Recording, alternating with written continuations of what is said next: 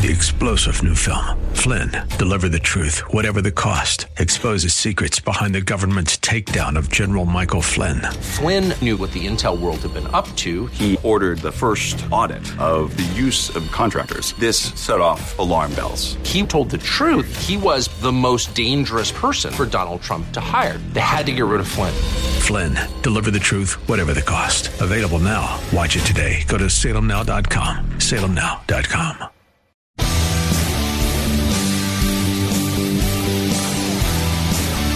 Are you looking for truth from God's Word that you can understand and apply to your life?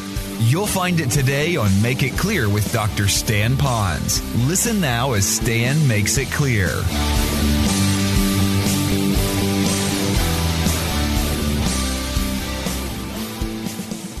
And how many of them never finally got there and the person died? How many have heard stories of all of that? Now, as horrible as it was for those that were healthy that couldn't get to the people, can you just for a moment feel what it's like to be all alone, no one there that genuinely cares for you? You might say, oh, the nurses do. Yeah, but sometimes they do it because they're paid. And then how good can they really do that for you when they're so busy trying to take care of everybody? It's not a minimalization of their love for you. It's their inability to keep up with everything. So you're really all alone. And so that happens. Let me share a real story with you. About 2 months ago, one of our retired board members from Make It Clear Ministries, godly man, very prominent attorney in San Antonio, legacy family in the cattle bearing industry in the central part of Texas. His heart was failing. That's why he was retired off the board. And he was coming to a point that he knew his end might be near. So we always talked about spiritual matters with him and all that, but as he got closer to death, he knew things were happening. So we began to talk about his will being ready, his family being ready. And so the last week of his life, we began to talk specifically about, are you ready? How ready are you? His comments were very common with a humble man. And that is, I have regrets. I have regrets with my life. I should have done more for the Lord. I have regrets with my kids. I should have done more here and all of that. That's a humble man. It wasn't a man saying, I'm going to try to be good at the last minute so I can get into heaven. He already knew he was going to heaven. It was regrets with his life. So we talked him through Scripture and forgiveness and understanding and perspective. But I appreciated his humility. All of our staff have that. They're just humble people, and God's raising them up. So now we've talked about all of that. And 2 days later, he called me on the phone. It was very early in the morning because you have Texas and Florida time. And he said, Stan, the doctor just came in and he told me I have days to live. That's all I have. My own family doesn't know this. And then he poured his heart out, not out of fear, but out of he just needed someone to talk to. Within a couple of days after that, he called me again and he says, Stan, my time is so near, so they're releasing me from the hospital, and I would prefer to die in my home. And I said, I can certainly understand that. So now he gets into his house, and he calls me, and he says, I love you, Stan, and I love the ministry that you've been a part of, and you're still going to do my memorial service? I said, yes. His family then got around him. His daughter climbed into bed with him appropriately to hug her dad. 2 hours after that conversation, he was in heaven. 1 month ago to today. January 14th. And I got thinking, probably his two greatest comfort was that he had a family to talk to, and he had maybe a friend to talk to. That's on a human level. Let me remind you that sometimes no family can be there, no friend can be there. They'll never feel all your pain, but Jesus Christ will. Will you love him? Will you love him with all your heart, soul, and mind? All right, let's go to the third one. This one is a little harder to extrapolate from Scripture, but I think it's still within the ballpark. Number 3 is, I love the Lord because he is my strength. He is my strength. Let's look at this verse, if you don't mind. This is found in Psalm 103, verses 1 through 6. We're going to pick this verse apart, but not quite as in detail as I did the last passage. So we're going to look at Psalms 103, verses 1 through 6. Here's what it says. Bless the Lord, O my soul, and all that is within me. Bless his holy name. I think they ought to put a song to that. I'm sure you've heard of it. Bless the Lord, O my soul, and all that is within me. Bless his holy name.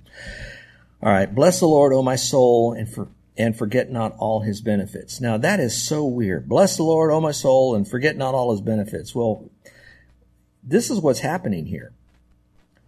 The writer, which again I believe is David, is doing self-talk. I know that sounds kind of weird, so stay with me for a moment. He's talking to himself. Bless the Lord, you stupid soul of mine, and forget not all of his benefits, you soul. So he's telling himself, bless the Lord. He's telling himself, don't forget all the things that the Lord has done for you. Have you ever done self-talk? I think we all have one time or another.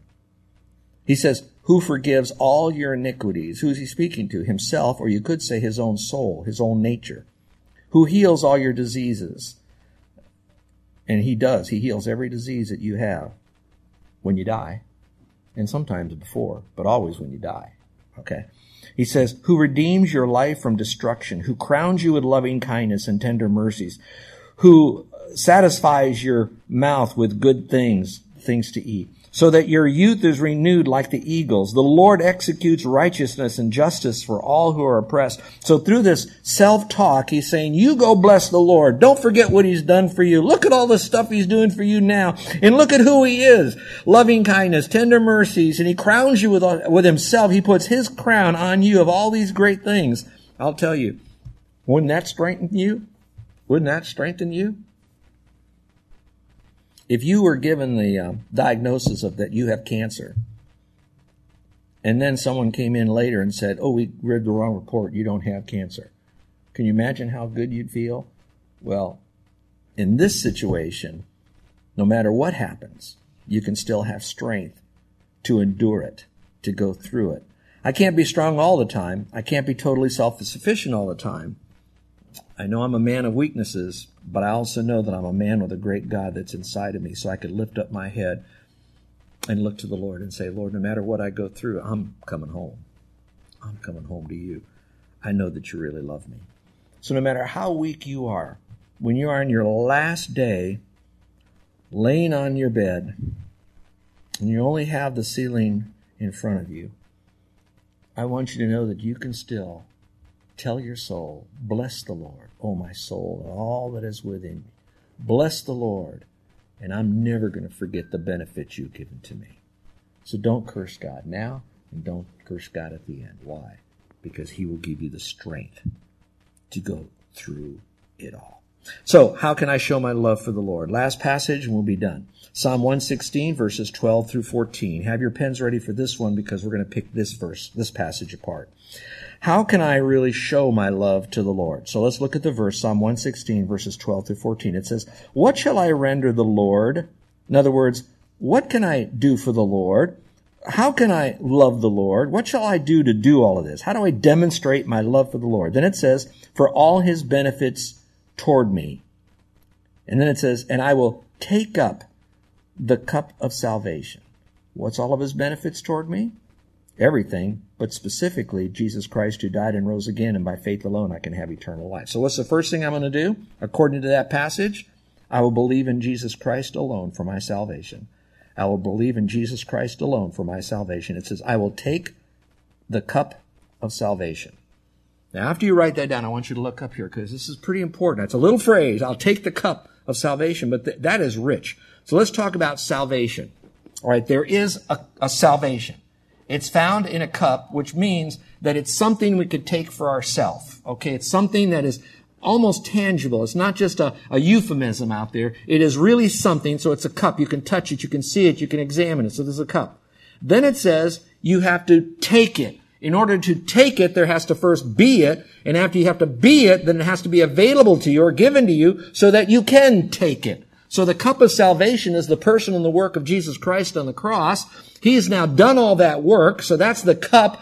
And remember, let this cup pass from me. We could talk about the communion cup, the whole aspect of the death and resurrection of Christ, the blood of Christ, all of that. So it's all in salvation. So he said, here it is. Salvation is found in this work that I did for you on the cross. Not that I just rose a dead man to life again. It's what I did for everybody on the cross. That's the cup of salvation. In order to take it, he has to offer it. Okay? I'm not going to snatch it or steal it. I'm going to receive it from him. Now that fits John chapter 1 verse 12 that says, to as many as received him, taken him, have the right now to become his child. And how do you take that cup? Key. How do you take the cup? You don't plead for it. You don't make promises.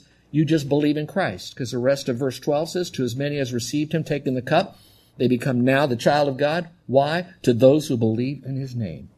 Not behave, not believe and behave. Not just believe, but believe in his name. So here's a great point. How do I do this? The first thing you need to do is to trust Christ your Savior. I will take the cup. Number 2, I will pray often. How can I really love the Lord? Well, how can you say you love the Lord if you won't even receive him by faith? How can you say you love the Lord when you say, Lord, your death on the cross wasn't good enough. I have to help it out with my good works. Or what good is it to say, Lord, you did a good job, and I'm going to finish it by doing my own good works to get to heaven? How can you say you love the Lord when he says, I'm giving you this cup, all you got to do is receive it, and all you have to do to receive it is to trust in me? Number 2 then would be, I will pray often. He says, I will call upon the name of the Lord. Now some people want to acquaint that with the cup of salvation. I'll call upon the name of the Lord, which I don't think is a bad thing to do. Calling upon the Lord is now saying, Lord, you are my Savior. You died and you rose again. In my heart, I'm transferring my trust from myself to you alone. So there's that issue of connectivity with the Lord for salvation. I get that. But I also think it has more of a lifelong experience of, I will call upon the name of the Lord. I will pray often. I will rely upon him for my health and strength. I will walk by faith, not by sight. Lord, I'm just in total communion with you. All right.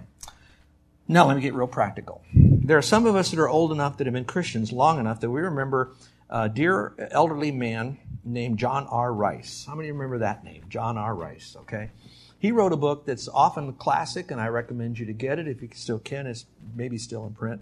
It's called Prayer, and then it says asking and receiving. Not a bad thing. Pretty much it is. Prayer is what? Ask God, you get. Okay, I get that. I really believe, though, that it's more than just asking and receiving. I believe that prayer is building a relationship with the Lord through communicating with him.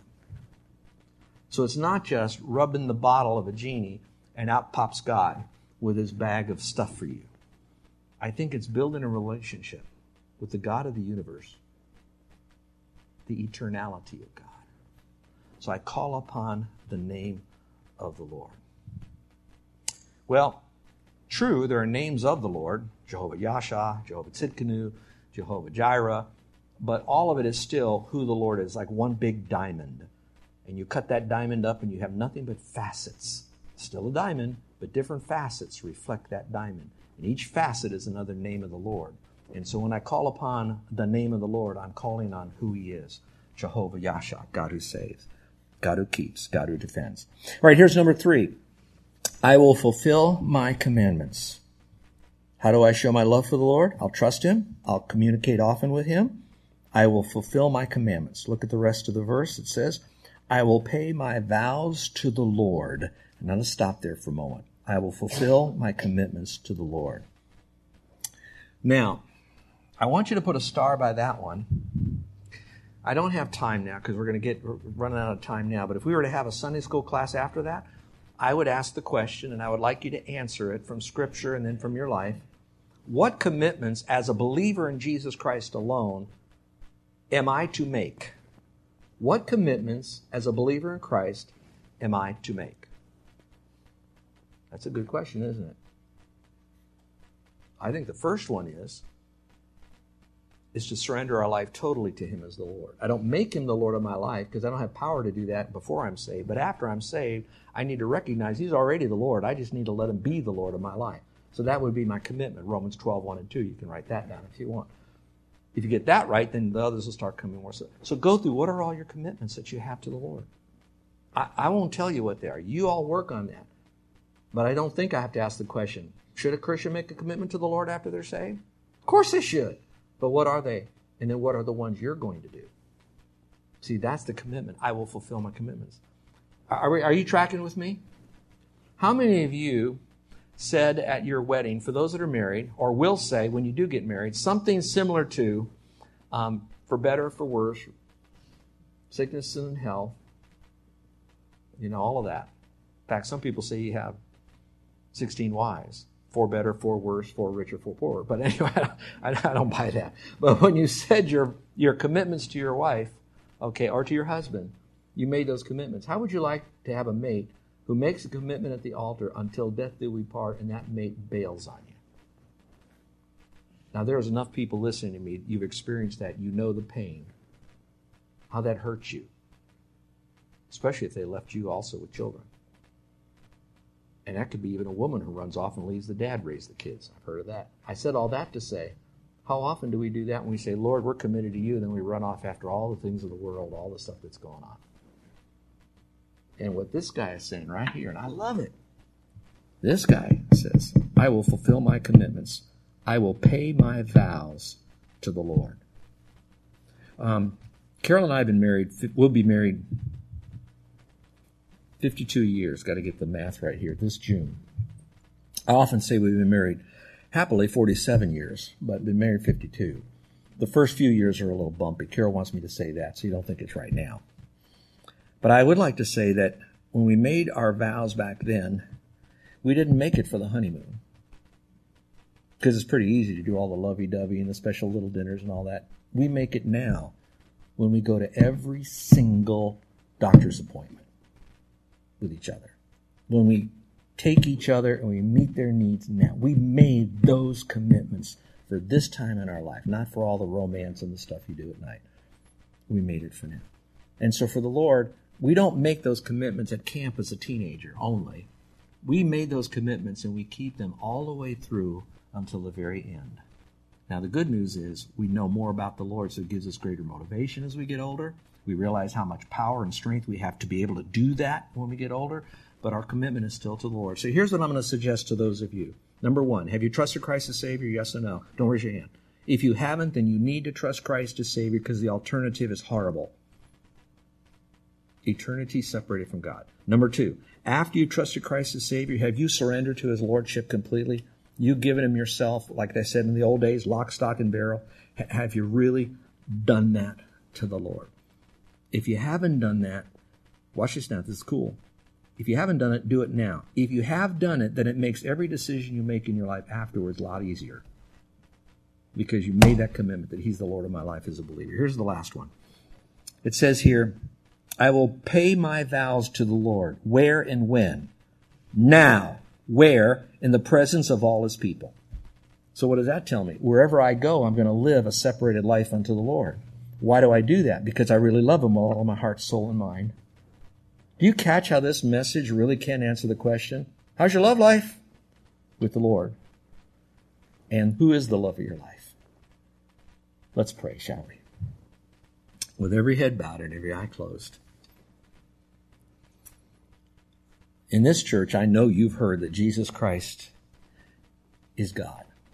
I know in this church you heard that Jesus Christ died and He rose again.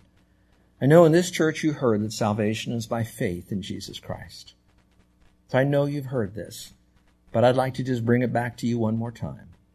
Have you now placed your entire eternal destiny, today and eternity, in the hands of Jesus Christ and said, Lord, I know I'm going to heaven because you, a God who cannot lie, said that if I would believe in you, I will not perish, but have everlasting life. A God who will not lie that says that I can know that I have eternal life because I believed in the name of the only begotten Son of God. So have you placed your faith alone in Christ? I pray you have. Are you one in this church who has realized that prayer is not asking and receiving only? It is truly communing with the Lord. I would hope that just perhaps like your mate, that you say, I love you. I pray you say it to them meaningfully and frequently and not spend just your time. Would you go get my keys? Would you hold the door for me? On your way home, would you pick up some milk and bread or something? So it's always asking. But that you build that relationship on saying, even if you didn't do that, I love you because you've already done it all. Can you say that to the Lord? If you never gave me anything else, Lord, it's okay. Because I already got all I need. Because you gave it to me when I didn't deserve it. And if that's the case, are you going to live a life that would let people know that? Now, you can wear a t-shirt that says, I love Jesus, just like you can wear a wedding ring to say, I love my mate. But it's not just the tinsel and stuff you put on the outside. But are you going to stay committed when you're tested not to? And then in the relationship with the Lord, when Satan does such a great job of stimulating the world system to come at you so that he then can take over your inner life, can you still say, get thee behind me, Satan? You're the love of my life, Lord, and I love you, and I want the world to know it. And so I'm going to fulfill my vows no matter how strong Satan may think that he is. Because I love you, because you love me first. And then can you say to the Lord, Lord, I'm going to do those vows, not secretly when I'm alone. I will, I won't look at pornography on the computer. I'll take care of that there. But I'm also not going to just do it in church where everybody kind of assumes I'm a good person. I went to church. Are we going to do this in the wild, wicked world to let people know that you're a Jesus follower? No matter the cost. What will give you the strength? Your love for the Lord. When you're doing this in such a great way, is it because you know that he hears your heartfelt prayers? And you really love him because he first loved you. So I'm going to ask two different prayer requests that you might have for me. One is, would you like for me to pray for you? Number one, if you've trusted Christ as your Savior here this morning, you said, Lord, I'm a sinner. I know I've done things wrong, but I believe you died and rose again, and you offered me the cup of salvation, and now I'm going to receive salvation by trusting in Christ as my Savior. I'm not coming with works to get this thing. My hands are completely empty. I have nothing to rely upon other than you and your promise. Stan, I'm trusting Christ. Would you pray for me? Today's the day that I'm doing that. Would you slip up your hand? Is there anyone at all? Okay, you that are listening, if that's you, I'd like to know that. If you feel comfortable, let me know and I'll pray with you. I'll pray for you. Now, me praying won't get you into heaven. You're already going to heaven because you trusted Christ. But I'd like to be a part of your little new family in Christ. Now, the second is simply this. Would you like to have prayer because today is a day the Lord's going to use to strengthen your love life with him? That today is the day that you can say before the Lord that he is the love of your life. And that by what you've heard, you're going to let the Spirit of God take the Word of God here to transform you, the child of God, all for the glory of God.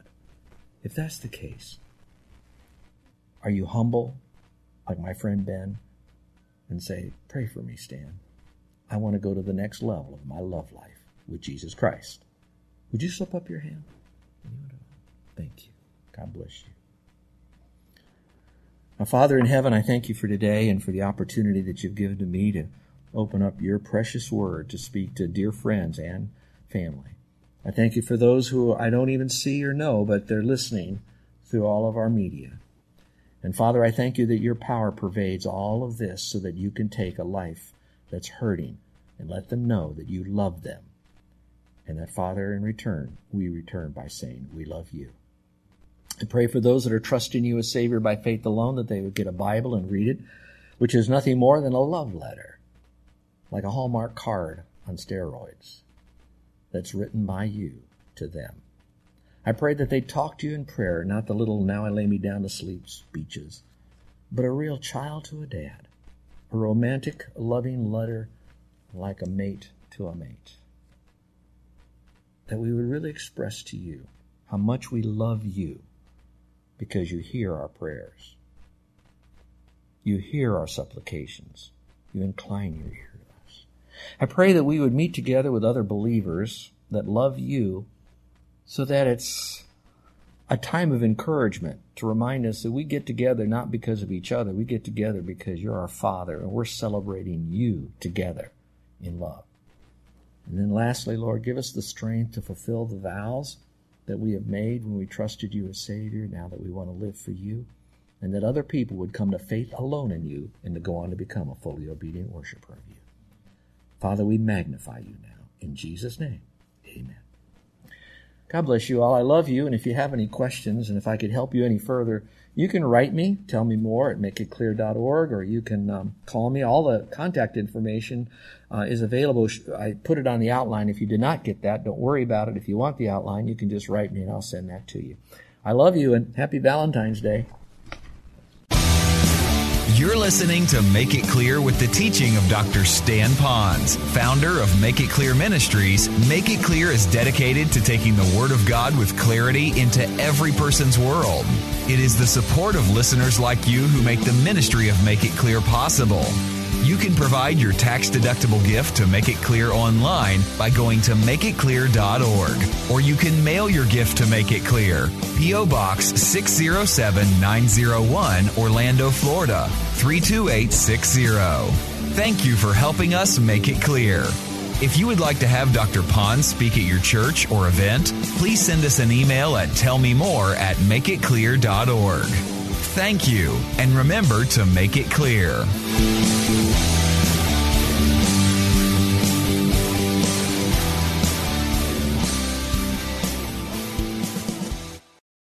Three-star General Michael J. Flynn, head of the Pentagon Intelligence Agency, knew all the government's dirty secrets. He was one of the most respected generals in the military. Flynn knew what the intel world had been up to. He understood its funding. He ordered the first audit of the use of contractors. This set off alarm bells. The explosive new documentary, Flynn, Deliver the Truth, Whatever the Cost, uncovers the facts behind this scandal. Flynn told the truth. He was the most dangerous person for Donald Trump to hire. I find out the worst enemy that I'm going to face in my life is right here in America. They took my assessment and they wanted me to change it. And I was like, I'm not changing it. They had to get rid of Flynn. With in-depth interviews, archival footage, and never-before-seen personal records of the man behind the headlines. I just felt like I was drowning. Flynn, Deliver the Truth, Whatever the Cost. Available now. Watch it today. Go to salemnow.com. salemnow.com.